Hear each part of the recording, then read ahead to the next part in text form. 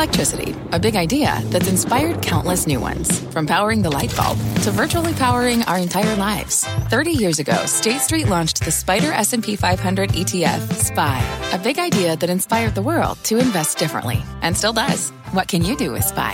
Before investing, consider the fund's investment objectives, risks, charges, and expenses. Visit ssga.com for a prospectus containing this and other information. Read it carefully before investing. SPY is subject to risks similar to those of stocks. All ETFs are subject to risk, including possible loss of principal. Alps Distributors, Inc. Distributor. Homes.com knows that when it comes to home shopping, it's never just about the house or condo. It's about the home. And what makes a home is more than just the house or property. It's the location and neighborhood. If you have kids, it's also schools, nearby parks, and transportation options. That's why Homes.com goes above and beyond to bring home shoppers the in-depth information they need to find the right home. And when I say in-depth, I'm talking deep. Each listing features comprehensive information about the neighborhood, complete with a video guide. They also have details about local schools with test scores, state rankings, and student-to-teacher ratio. They even have an agent directory with the sales history of each agent. So when it comes to finding a home, not just a house, this is everything you need to know, all in one place. Homes.com. We've done your homework. My mission is simple, to make you money. I'm here to level the playing field for all investors. There's always a bull market somewhere, and I promise to help you find it. Mad Money starts now. Hey, I'm Cramer. Welcome to Mad Money. Welcome to Cramerica. A lot of people are great friends. I'm just trying to save you some money. My job is not just to educate, but to entertain, teach, put it in context. Call me, 1-800-743-CBC. Tweet me at Jim Cramer. On the eve of the biggest Federal Reserve meeting in ages, I come to praise Jay Powell, not bury him, unlike virtually everyone else on air. I know this market is incredibly jittery and awful, that I know he won't be able to thread the needle perfectly, but I do have faith in his decisions, and I think the second-guessing at this point is pointless and, at times, demeaning. After a day where the Dow lost 152 points, once again awful. S&P declined 0.38%. Thank you for nothing. NASDAQ actually inched up 0.18%. Go figure. I want to demonstrate that much of our latest bout of inflation simply isn't the Fed's fault. The way I see it, we had two big rounds of inflation. You can blame the first round on the Fed's inaction, too much bond buying when they should have been selling, should have taken multiple quarter-point moves when employment got so strong. These were mistakes on Powell for certain, and they've hurt us. But the second round is all about geopolitics, and it's hitting the whole world, not just America.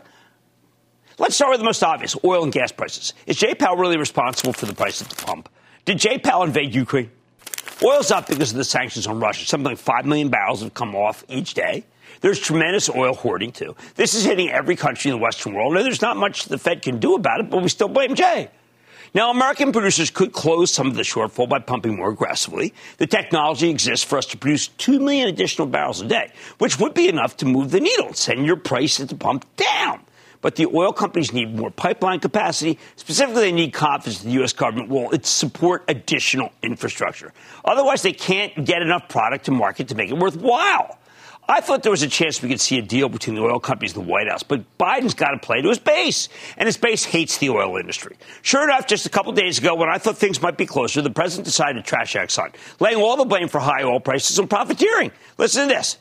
Quote, the reason they're not drilling is they're buying back their own stock, which should be taxed, quite frankly, buying back their own stock and making no new investments, end quote. He went on to say, quote, so I always thought the Republicans are for investment. Exxon, start investing and pay your taxes, thanks, end quote.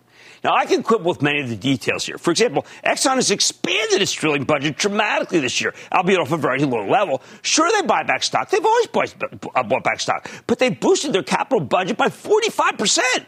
It's actually up from pre-pandemic levels. And as David Faber, my colleague from Squawk to the Street, who has a big Exxon special coming up on the 22nd, pointed out this very morning, they do pay all of their taxes. But the reason Biden's rhetoric frustrates me to no end is that it's totally unproductive. If he wants cheaper gas prices, he needs the oil industry's help. And he's not giving them much reason to cooperate. The real bottleneck here is a lack of refining capacity, and guess what? It's Exxon that is the only company building a new refinery in this country, for heaven's sakes. Imagine how Exxon feels. Not that we should care, I know, but I'm just saying they're doing the opposite of what Biden said. But what does Biden do? Well, he'd rather make a deal with the murderous government of Saudi Arabia, as he has called them. Not the best business partners, but maybe it's easier for him to strong-arm the Saudis. Either way, Jay Powell can't solve the war in Ukraine. He can't get more oil out of the ground. He can't make the president more friendly to the fossil fuel complex. And the same goes for the other big source of inflation, food. Normally, our farmers would have, they do pretty well meeting demand, but we got a 1-2 punch here. Ukraine is the breadbasket of Europe, responsible for 13% of the world's calories. And on top of that, the weather's not playing ball. There's a global food price, and of course, it's going to scream higher when you take out all that capacity. In the meantime, we don't have enough staff at our slaughterhouses thanks to COVID. Poor timing all around. And yes, there will be massive famines in Africa because of Ukraine. I hope we pay attention. Getting the food to the stores next. That requires trucking, and an amazing number of truckers have retired, which, like everything else on this list, could not be predicted. We don't have enough younger truck drivers to take their place because younger people have been told this whole field will be disrupted by autonomous driving, so why go into it? Then there's the packaging. Much of it is oil and gas based. And we know that comes down to Russia, not the Fed. What's fascinating, though, is something that James Quincy, the CEO of Coca-Cola, told me yesterday when they introduced their new Jack and Coke cans on Squawk on the Street. Aluminum sheeting's finally coming down in price, and that will allow the can makers to add capacity, which Quincy thinks will bring costs down. First guy I've heard on air saying costs are going to come down. The lack of new capacity in pretty much everything has kept prices higher than it should be. Even if the Fed had raised interest rates more aggressively, the supply side of the equation wouldn't be any better. Next is everything that goes into the home. The velocity of the work-from-home scenario was pretty shocking. Totally unforeseen. Was Powell supposed to see it? Nobody else did. Given that most of the companies we deal with in our day-to-day life didn't think we'd get a COVID vaccine so quickly, they cut back on their plans for 2021 and even 2022. They still haven't caught up. Plus, much of the capacity needed to meet all of this demand came from China. We tried to rely on our own supply chain to meet the new demand, but the ports in Southern California, the mainstay, are run by the unions, notoriously tough, and the whole situation's a mess. It's not Jay's fault that we still use that just-in-time inventory and keep very few parts on the shelves waiting to be used. So we didn't have them when we needed them. When it looked like we might have the supply chain fixed and the pandemic under control, a new version of COVID took off. And if you recall, we had no idea whether Omicron would be more or less deadly. Powell chose to wait and see. In retrospect, definitely wrong. But before you consider him obtuse, the Chinese had the same info we had and the same medicines we have. And look what they've done. They've gone into complete lockdown. How could Jay take that possibility off the table for the U.S. if the Chinese do it? We're so in love with how many great decisions the Chinese make. China's a major supplier of our semiconductors, particularly lower end, but still special chips that are now in short supply.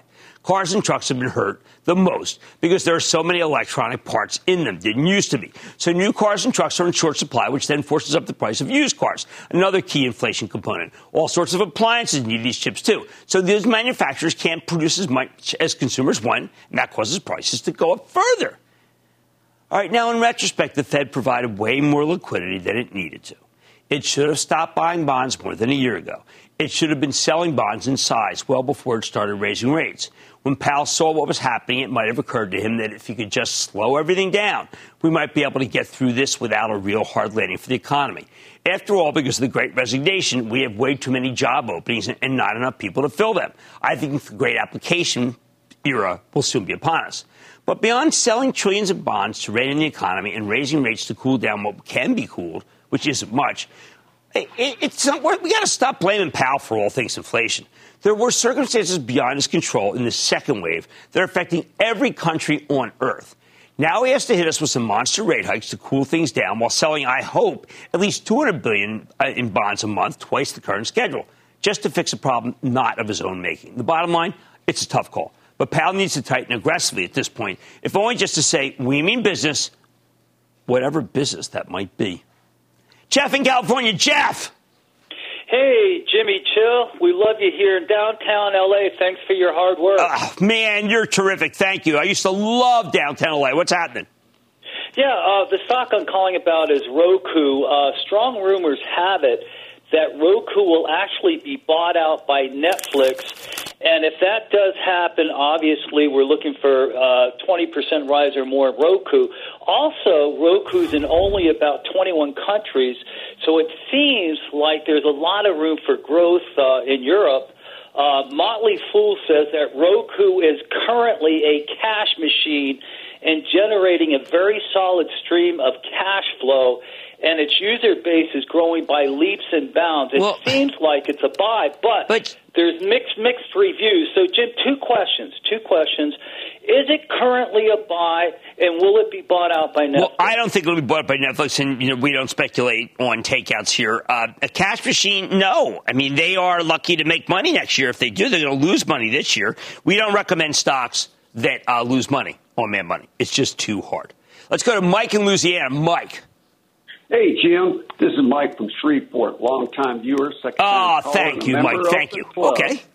Thanks for all you do for us individual investors. Oh, I appreciate it. It's not an easy market, so I really appreciate those words. Thank you. Well, Jim, I'm going to start a position in one of the three major defense contractors.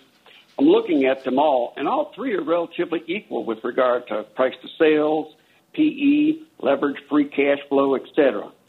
As it stands, I'm focused on Lockheed Martin. Jim, what's your take? I think Lockheed Martin is a terrific stock. We're going to have to do something with Ukraine, or the Russians will win. We're now getting that feeling. They're starting to use the same Chechnya. They're using a Chechnya playbook from Putin, 1999, 2000 now, just wipe out everybody. And unfortunately, it is working. Lockheed Martin offers the possibility that we can give them the weapons we need.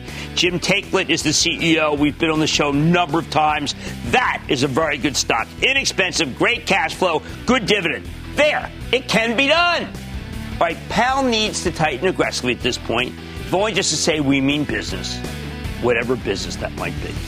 Oh, man, tonight, this is a tough, horrendous, unforgiving market, especially when it comes to stock discovery. So I'm screening the S&P 500 to see if we can find some high-yielding and high-growth names like we did in 2008. That's what we did. In 2011, we did it. In 2015, we're doing it, and now we're doing it now. Then if this market, you can't afford to make emotional decisions.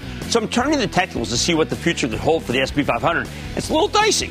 And could Indie Semiconductor be a SPAC that bucks the bad news trend? I'm talking to the company's top brass, and I know you've asked many questions about them. So stay with Cramer.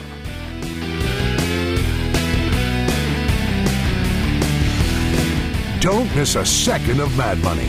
Follow @Jim Cramer on Twitter. Have a question? Tweet Cramer. #MadTweets.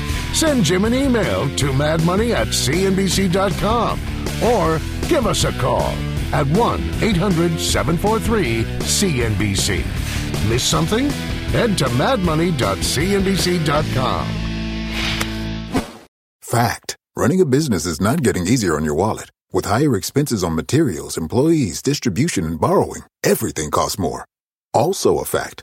Smart businesses are reducing costs and headaches by graduating to NetSuite by Oracle. NetSuite is the #1 cloud financial system, bringing accounting, financial management, inventory, and HR into one platform and one source of truth. With NetSuite, you reduce IT costs because NetSuite lives in the cloud with no hardware required. Accessed from anywhere, you can cut the cost of maintaining multiple systems because you've got one unified business management suite. You improve efficiency by bringing all your major business processes into one platform, slashing manual tasks and errors. Over 37,000 companies have already made the move. See how you'll profit with NetSuite, and then you can think of all the ways you could be spending the money you save.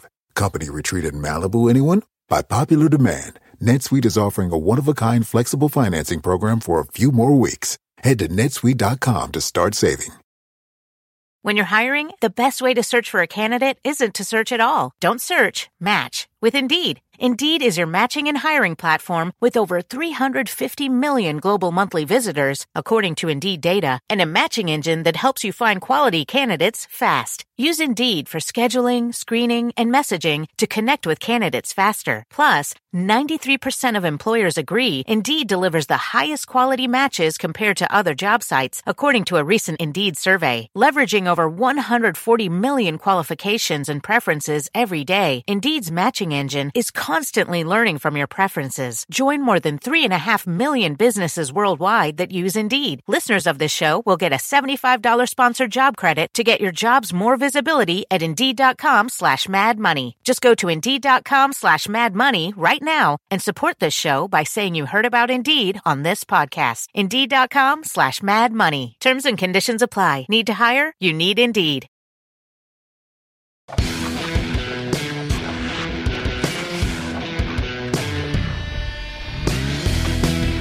From last Thursday through yesterday, we got the worst three-day stretch for the major averages since the COVID crash in March of 2020.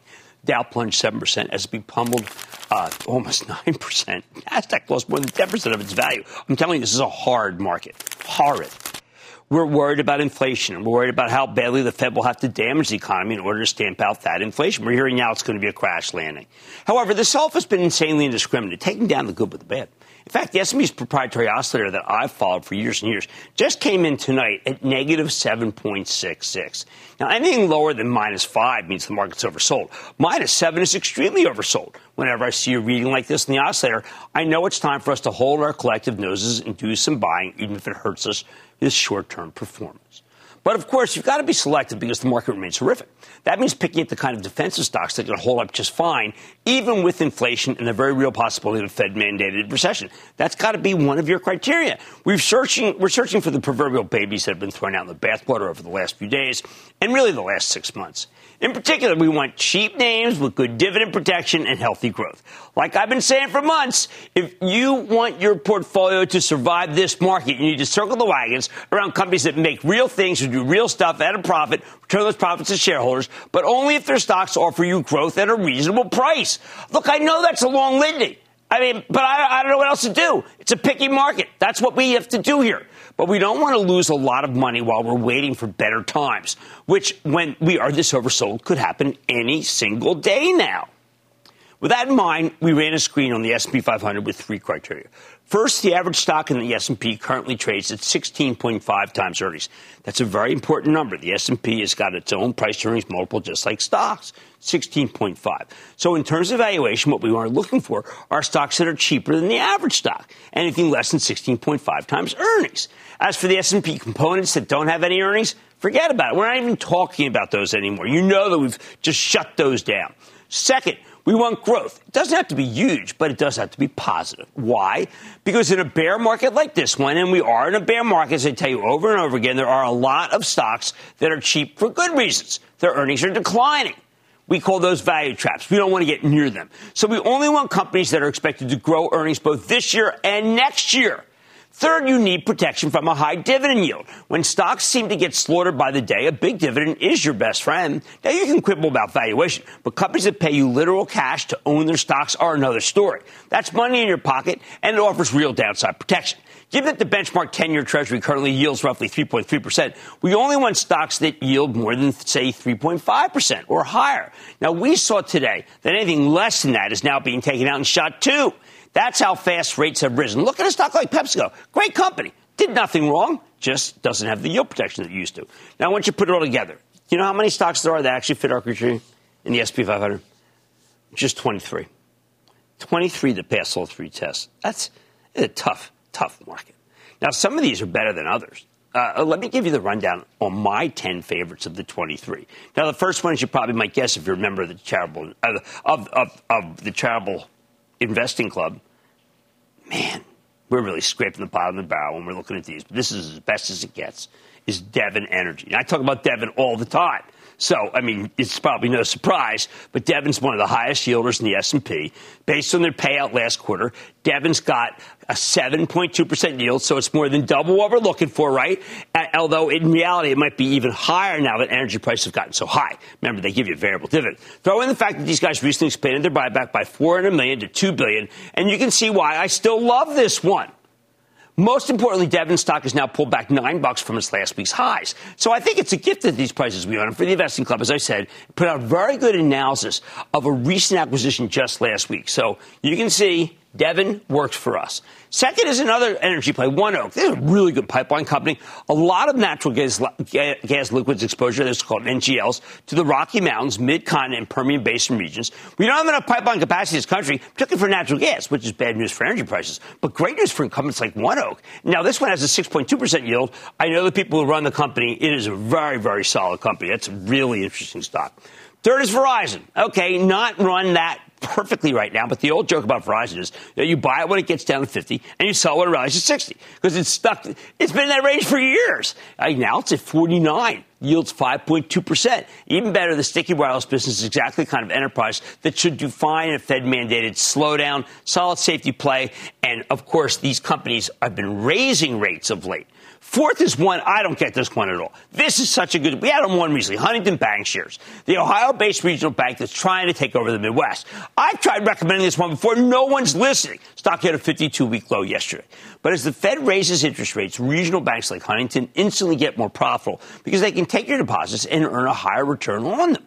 And that's what raising rates is great for banks. But the banks haven't stopped going down because everyone thinks we're going into a recession. These guys have a 5.1% yield. When we had them on, I thought they were incredibly solid. This is one we haven't had on for years. Fifth, Vici Properties. This is a real estate investment trust that owns gaming, hospitality, and entertainment properties, including some iconic casinos in Vegas. You might think it's crazy to buy this kind of stock when we're worried about a recession, but we're also living through the great reopening, and people are desperate to travel again.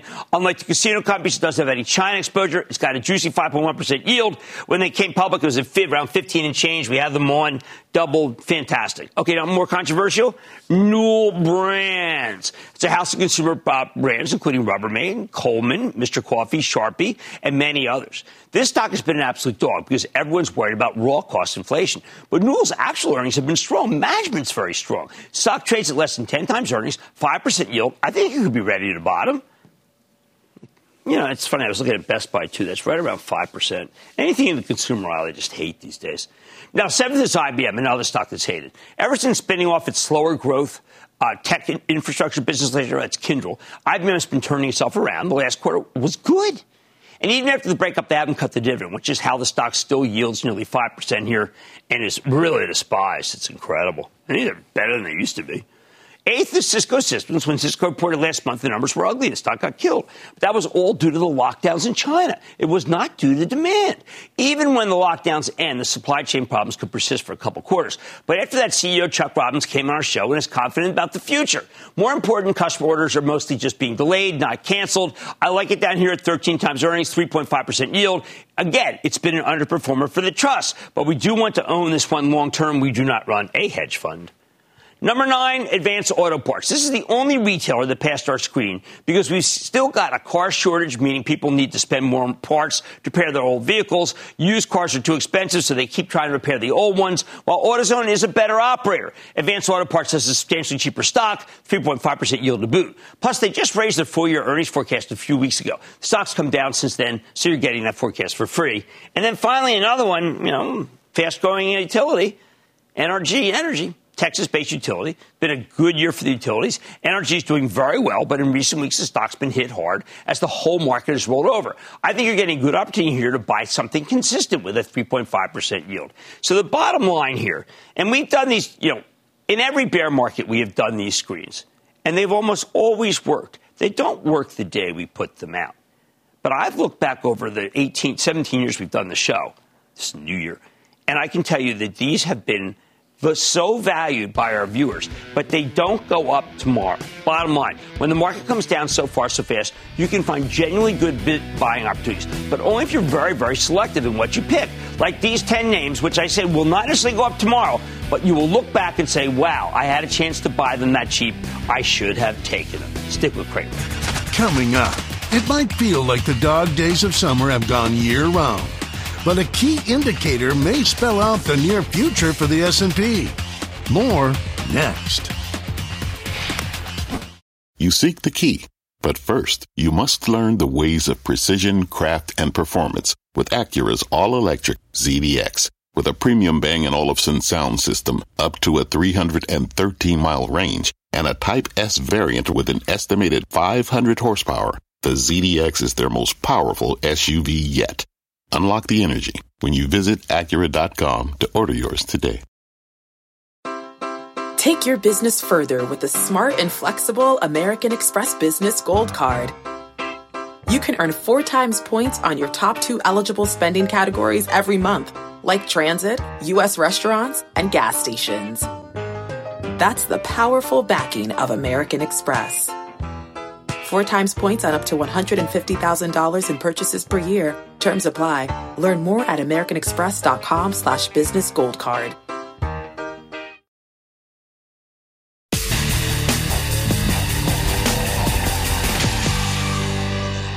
In this terrible, horrible, no good, very bad market, I can't blame anyone for feeling dispirited and wanting to throw in the towel. But when you're managing your own money for the long haul, you can't afford to make emotional decisions like that, especially when that emotion is panic. In the market's darkest moments, I'm always urging you to take your feelings out of the equation. One way to do that is to focus on more quantitative methods of judging the stock market. And that's why tonight we're going off the charts with the help of Carly Garner. She's a brilliant technician she's the co-founder of DeCarly Trading, and she's the author of Higher Probability Commodity Trading. Now, lately we've been bombarded with bad economic news, as you know. But Garner wants you to remember that markets are forward-looking, not backward-looking. Even if the president is awful, stocks tend to bottom when the fundamentals are at their worst because the averages don't reflect the present. They reflect what we're expecting in the future, say 6 to 12 months out. Remember, in March of 2020, nearly every industrialized country was totally shut down. Face-to-face commerce was borderline illegal. Most of the workforce was stuck sitting on their couches, watching news of the pandemic unfold in horror.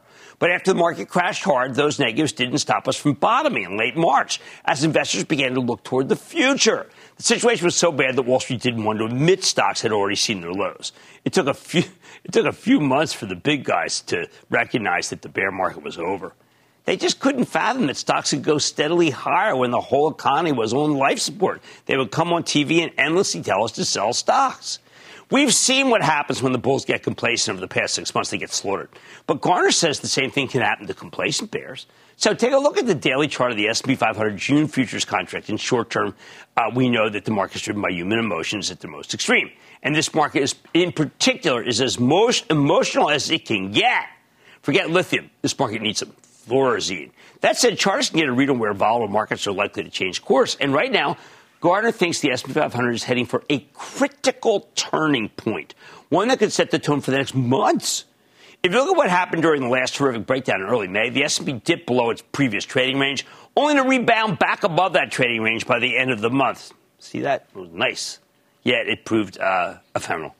Garner points out that the S&P wasn't able to hold on above its key floor of 4,030. After that breakdown last week, the bears took control, and again, we went down practically in a straight line. Then yesterday, the S&P futures broke down below 3,800, which triggered a bunch of stop losses orders and ultimately plunged us down to the mid-3,700s. We've now dipped into the floor of support around 3,700 to 3,750 with today's sell-off. But Garner's seeing signs that the S&P 500 might be oversold, not unlike the oscillator I talk about, meaning it's come down too far too fast and could be ready for a bounce. That's what I'm thinking. She's saying. Check out the relative strength index, or the RSI. See, that's right here. Down at the bottom. This is an important momentum indicator. Given that the RSI is currently near 30, that tells Garner prices are getting oversold. Plus, we started seeing some divergence between this key indicator and the S&P 500. While the S&P is making lower lows, the RSI is making higher lows. That could mean the sellers are starting to get exhausted. Right there is probably the most positive thing I've seen in this entire page. If the S&P can make a miraculous recovery above 4,030, that would be miraculous, believe me. By the end of the week, up roughly 300 points from here. Then Garner says we can chalk this whole decline up to a bear trap, something that will likely send the S&P soaring back to the top of its old trading range, around 4,400. But if we don't get that miraculous rebound, if we fail to break out above 4,030, then the bear reigns supreme, and Garner wouldn't be surprised if the S&P drifts down to its next floor of support, and that's around 3,550, which would be pretty horrible. Worse, she thinks that the longer the index remains stuck here, the heavier it'll get. That's pretty much, I think, the conventional wisdom now, but the conventional wisdom is winning. Now, take a look at the S&P's longer-term monthly chart.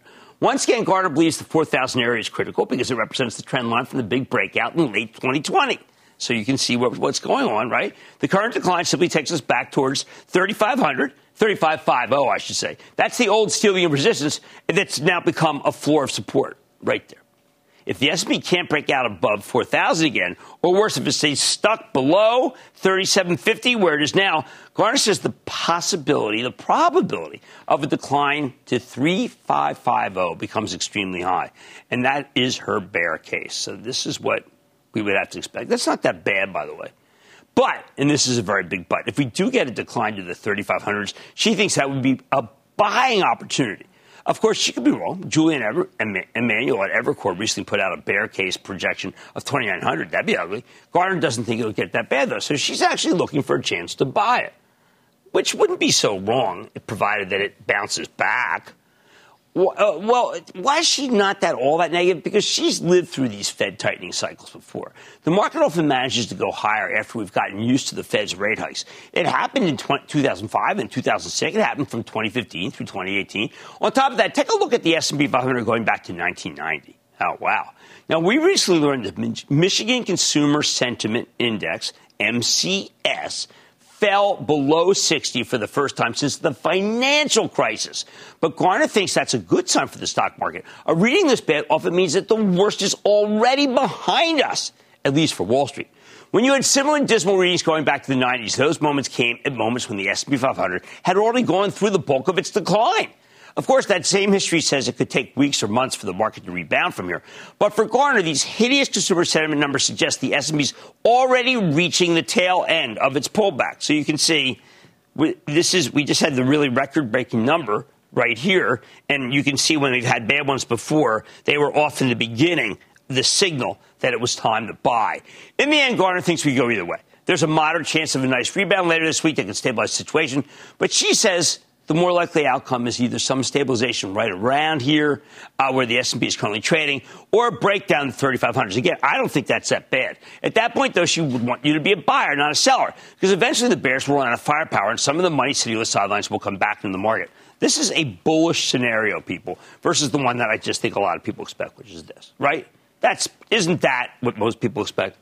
The bottom line, the charts as interpreted by Carly Garner suggest this week could be a key moment for the S&P 500. If we can get a big update, that would turn things around. But without it, she's predicting one last leg down to 3,550. At that point, though, she's recommending turning more positive because even the bears can get too complacent. So 2 positive scenarios out of Garner, even though I know a lot of people feel this thing's headed right to 3,200. Gary in California. Gary. Good evening, Jim. Good evening, Gary. I'm calling you because I'm confounded by 2 stocks in my portfolio. Okay. And I'm hoping you can add some clarity about them. You'll like the stocks, both of them. They gush money. The first is Pfizer, and the second is Kinder Morgan. And we all know that we've seen hundreds of millions of dollars fall into the corporate coffers of Pfizer. But also in the case of Kinder Morgan, we've seen their primary product, their natural gas, go from $2 and change, looking back maybe a year and a half, to now trading at least at $8, up to $9. And this is a quadrupling of their cash flow. Right. In my investment experience, I've always considered cash flow some kind of an indicator for share price and what it should be. In this instance, both of these companies, well, in the pipeline industry in general, they're saying, it's kind of funny. They're moving their money with wheelbarrows. Well, but Gary, look, here's what I'll tell you. Pfizer is a very inexpensive drug stock, and Kinder Morgan is a very inexpensive pipeline. I like both groups. You were absolutely right. I happen to like Kinder Morgan more because it got a 6.2% yield. I think that's a terrific stock here because we are indeed running out of pipeline space for all the oil we have found, and we need help from anybody, including KMI. All right, the chart suggests this could be a key moment for the S&P. A big update might turn things around. But without it, one last leg down to 3,550, and that's where you'd buy it. There's both bullish scenarios. Much more Mad Money, including my exclusive with Indie Semiconductor, which has got LiDAR, autonomous driving, and I'm going to learn more about the tech behind the future of autos with the company's CEO. Then today, Harold Hamm announced an offer to acquire the remaining shares of Continental Resources. That sent the stock flying. So what does this deal mean for you and for the oil bull market? I'll give you my take. And all your calls rapid fire in tonight's edition of the Lightning Round. So stay with Cramer.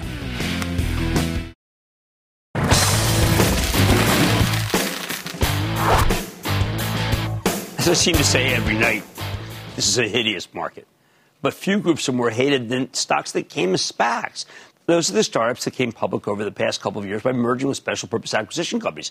Just yesterday, we got the first bankruptcy declaration for one of the many SPAC electric vehicle companies, Electric Last Mile Solutions. It won't be the last. That was really hideous, that one.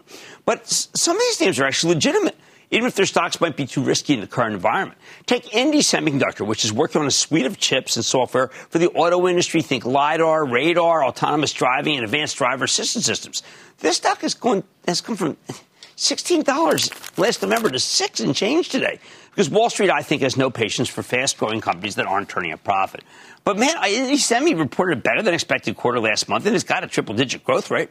While this kind of name is currently out of style in the Wall Street fashion show, it's a real enterprise. So let's find out more about it. So let's take a closer look with Donald McClymont. He's the co-founder and CEO of Indie Semiconductor Lemoore. Mr. McClymont, welcome back to Mad Money.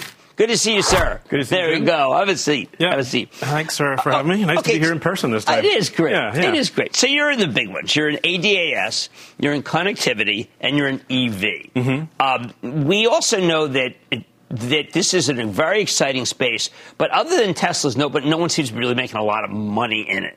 How can you make money in disruptive auto megatrends now? Well, we are fairly spread in the market. As you mentioned, we're in the ADAS space, we're in the user experience space, and we're beginning to enter into the e-vehicle space. So, I mean, we're very much a what's for lunch company. We're really focused on products and projects that can bring us money today. And we're not talking about things that are coming in 10 years' time or sort of autonomous driving, which will come to the market who knows when. Right. We're really looking at things that are going to give us revenue within a very foreseeable amount of time. Now, let's talk about these the acquisitions, what they've done and what they've meant for you, and particularly Analog Devices, which is a really good company. So they sold something to you. Is it working out? Yeah, I mean, we made 3 acquisitions, 2 in the radar space. We did 2 carve-outs, one from On Semiconductor. We acquired their RF MMIC team. Okay. And then one from ADI. We acquired their software and systems team. Both fantastic teams, probably a little subscale inside their own businesses. But that combined with a business that we had been building ourselves internally and a technology we'd been building internally enabled us to put the 3 together in a tripod fashion, kind of. And we attached to one of the biggest design wins in the business as a net result of that. Tell me some more about the design win, because I want people to understand. We're all trying to figure out how the stock went down. So it's just that if there's good stuff, we want to know about it. Yeah, well, for sure. I mean, as I said, we're very much focused on real business. Right. So anything that we talk about publicly, we expect to be really in the kind of fat part of the market where they're predictable. They're going into regular vehicles, which you and I can buy today or within a few years. Right.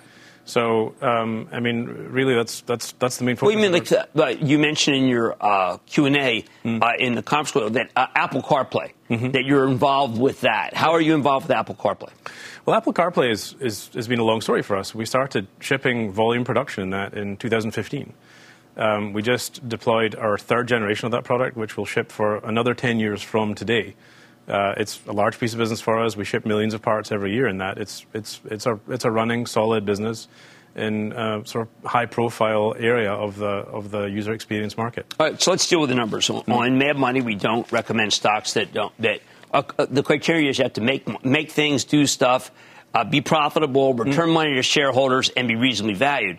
So that's why it's so hard for me to get behind Indie, because you are supposed to lose money even in 2023. Is there any way that you can make money next year?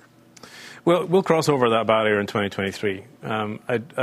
We won't be profitable for the whole year, but we will be profitable at the end of the year. We're very committed to that. It's the number one focus for me as the CEO of the company. And really, if you look at our growth profile, we're growing between 16 to 20% quarter on quarter. So we're marching towards that. And will you have enough money, or do you need a fundraise before you get to profitability? I know you have almost a couple hundred in the bank, but it is a tough environment out there. No, we're good. We need about $80 million to get to profitability, so we have $100 million cushion on that. We have no need for operational reasons to go to the market to look for funding. And that's what we're laser focused on right now. We're building a business which, somehow we have to break out of the SPAC mold and show what we can do. And I think we're doing it, but we're getting overlooked a little bit by the market. I was confused. Like you say it would take 2 years to do IPOs. I worked in the IPO process. I've done IPOs. I was in Syndicate. I'm involved with Syndicate. And it never takes 2 years. So I was trying to figure out, it would have just been so better to just do an IPO. No, by the way, just so you know, no one who's done a SPAC has ever said that they wish they'd done an IPO. So you can be in that company, or you can say, yeah, I wish I'd done it, and then we can go further. Well, there's a great deal of irony in there. If we had crossed the rule of thumb in a semiconductor company is you get to $100 million run rate, then you can go. So that's what we will be in this quarter. We guided to around that run rate. So we'd be filing now, and in this market, we'd be stuck on the landing strip waiting to take off. So, yes and no. But how far away from we are on autonomous driving? I mean, autonomous driving will slide slowly into existence. There's not going to be a big bang point in it. But you do raise some good points at the beginning of your call, talking about the number of fatalities worldwide that would be prevented. But it does seem like, just from a public relations nightmare, if one person has an accident, it's like 1,000 accidents. That's true. They do get unfairly punished for it. Nobody talks about the thousands of lives that they saved by. Well, how do we change that narrative? I think over time, as people get used to it, and frankly, as there are more autonomous cars and less non-autonomous cars interacting with autonomous cars, over time that will become more accepted. That's very true. Yeah. Well, we got a number of calls from Lightning Round about your company, and look, as I said, it's just, in many ways, this market is horrendous. Yeah, for sure. And it's very punishing, particularly punishing toward companies that are losing money. Now, today, it was punishing toward, like, the PepsiCos of the world. It's just a rolling bear market. We've seen that before. But, I think that you've got great names, great logos, got a really interesting product line. You said you're going to make money next year. What more can you ask for?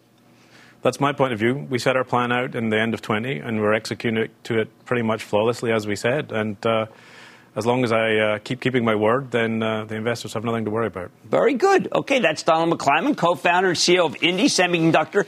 You've asked many times in the Lightning Round. Now you've heard it. $6. Then money's back into the break. Coming up next. Let's make money together. What do we got? Kramer's bringing the thunder and answering your burning questions in today's edition of The Lightning Round.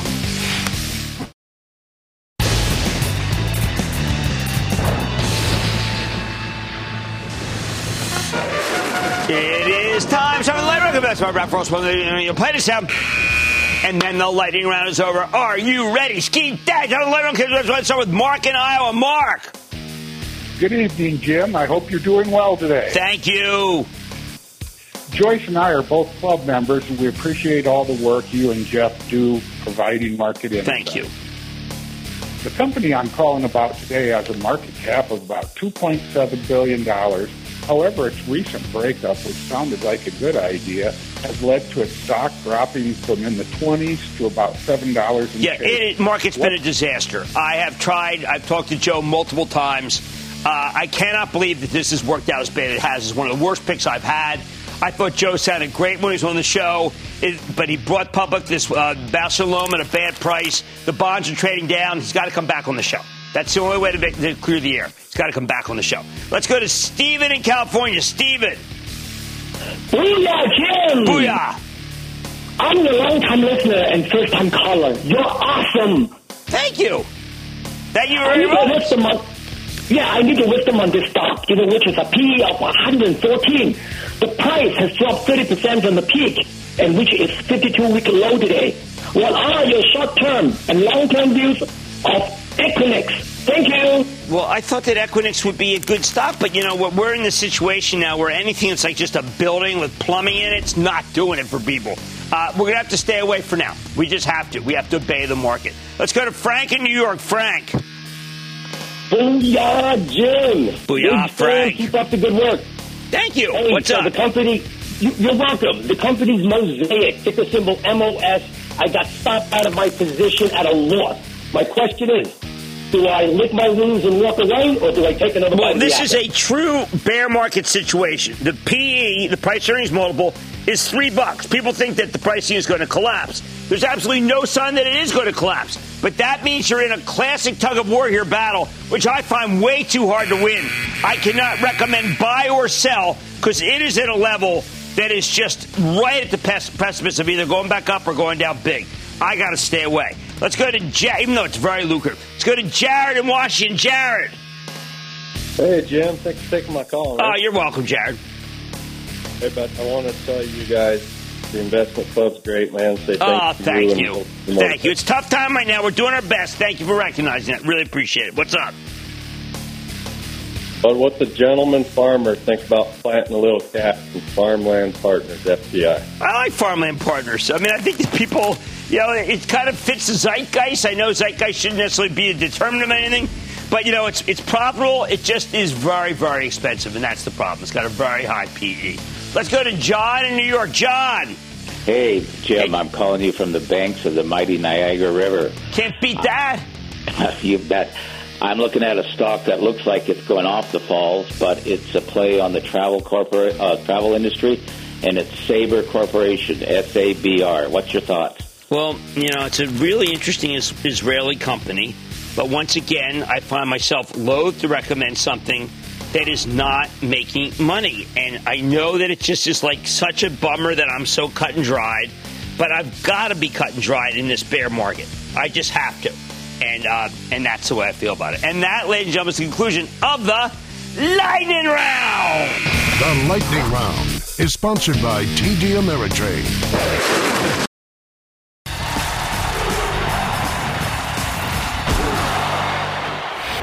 With a market this horrendous, it's easy to overlook anything positive. But believe it or not, there are real positives out there.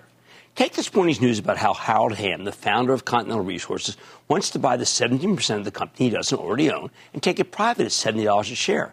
I've known Harold for a dozen years, and I'm sure he's serious. Sometimes it can be wrong. I mean, he was too bullish on oil prices after crude went into free fall in 2014. But there were many other moments when he picked the right time and place to explore. He's one of the guys who's pioneered the fracking business, which is how he became a billionaire. So if he wants to take Continental Resources private here, I think it's a big deal. Plus, the stock's already trading well above the bid price, meaning there are likely other potential buyers for Continental's properties. Why would Hamm want to double down now? The usual cynics said this must be some side of a top because, well, he's been wrong before. But I beg to differ. We're releasing 1 million barrels a day out of the Strategic Petroleum Reserve, and it's barely keeping a little of the price of crude. We can't do that forever. Second, we know that Russia isn't sending any its oil to Europe, so they'll have to get it somewhere else. Even if the Russians can win in Ukraine, the sanctions won't go away. Third, huge swaths of China are in lockdown. When they go back to normal, their demand for oil will go way up. Fourth, OPEC seems to have a problem boosting production. I think Harold wants Continental's cash flow, which is gigantic. He doesn't want to share it with others. He doesn't have to. Same goes for Rick Muncrief over at Devon Energy, which was the stock we own for the Charitable Trust I mentioned earlier. I met Rick through Harold when he was the head of operations and resource development at Continental. Just this week, Rick signed a deal to buy the leasehold and related assets of Rimrock Oil and Gas. That's a privately held concern. Because of the monstrous cash flow, it will be immediately additive to Devon's earnings. That's what we want. I think it's incredible. But so is this entire oil move, which continues to elude people. Yesterday, when oil came down, many commentators pounced on the oil rally and then immediately said it was dead, pronounced it dead. Today, when natural gas tumbled 15% on news that we'll be exporting less because of an explosion at an LNG facility, I heard the same thing. I disagree. The oil stocks used to make up more than 10% of the S&P 500 not that long ago, until they fell to 2% during the financial crisis. Oil's weighting has since doubled. But given that these companies are paying outrageously large dividends, and many of them have become much more profitable due to reduced drilling, I think they deserve higher valuations. This market only likes companies that make stuff and do things at a profit, and even then, only if their stocks sell at a reasonable valuation and return capital to shareholders. No group fits that profile better than the oils. They can go straight up and then pull back, but when they come down, you got to buy one. Previously, I was worried that President Biden might strike a deal with the industry in order to boost production, lower prices at the pump. But Biden's recent comments that Exxon made more money than God shows that he's not trying to be diplomatic there. And without that, there's no reason for the oil companies to cut into their profitability by raising production. As long as they give you that cash flow, as long as smart guys like Hamm want to take their own companies private, I think oil remains in bull market mode, and the oil stocks make for great buys on any kind of pullback.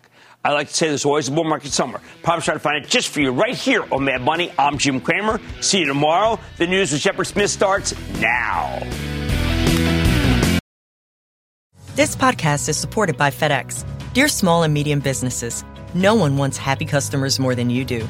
That's why FedEx offers you picture proof of delivery, packageless and paperless returns, as well as weekend home delivery to 98% of the U.S. on Saturday and 50% on Sunday. See the FedEx service guide for delivery information. FedEx Ground service is also faster to more locations than UPS Ground. See what FedEx can do for your business. Absolutely, positively FedEx.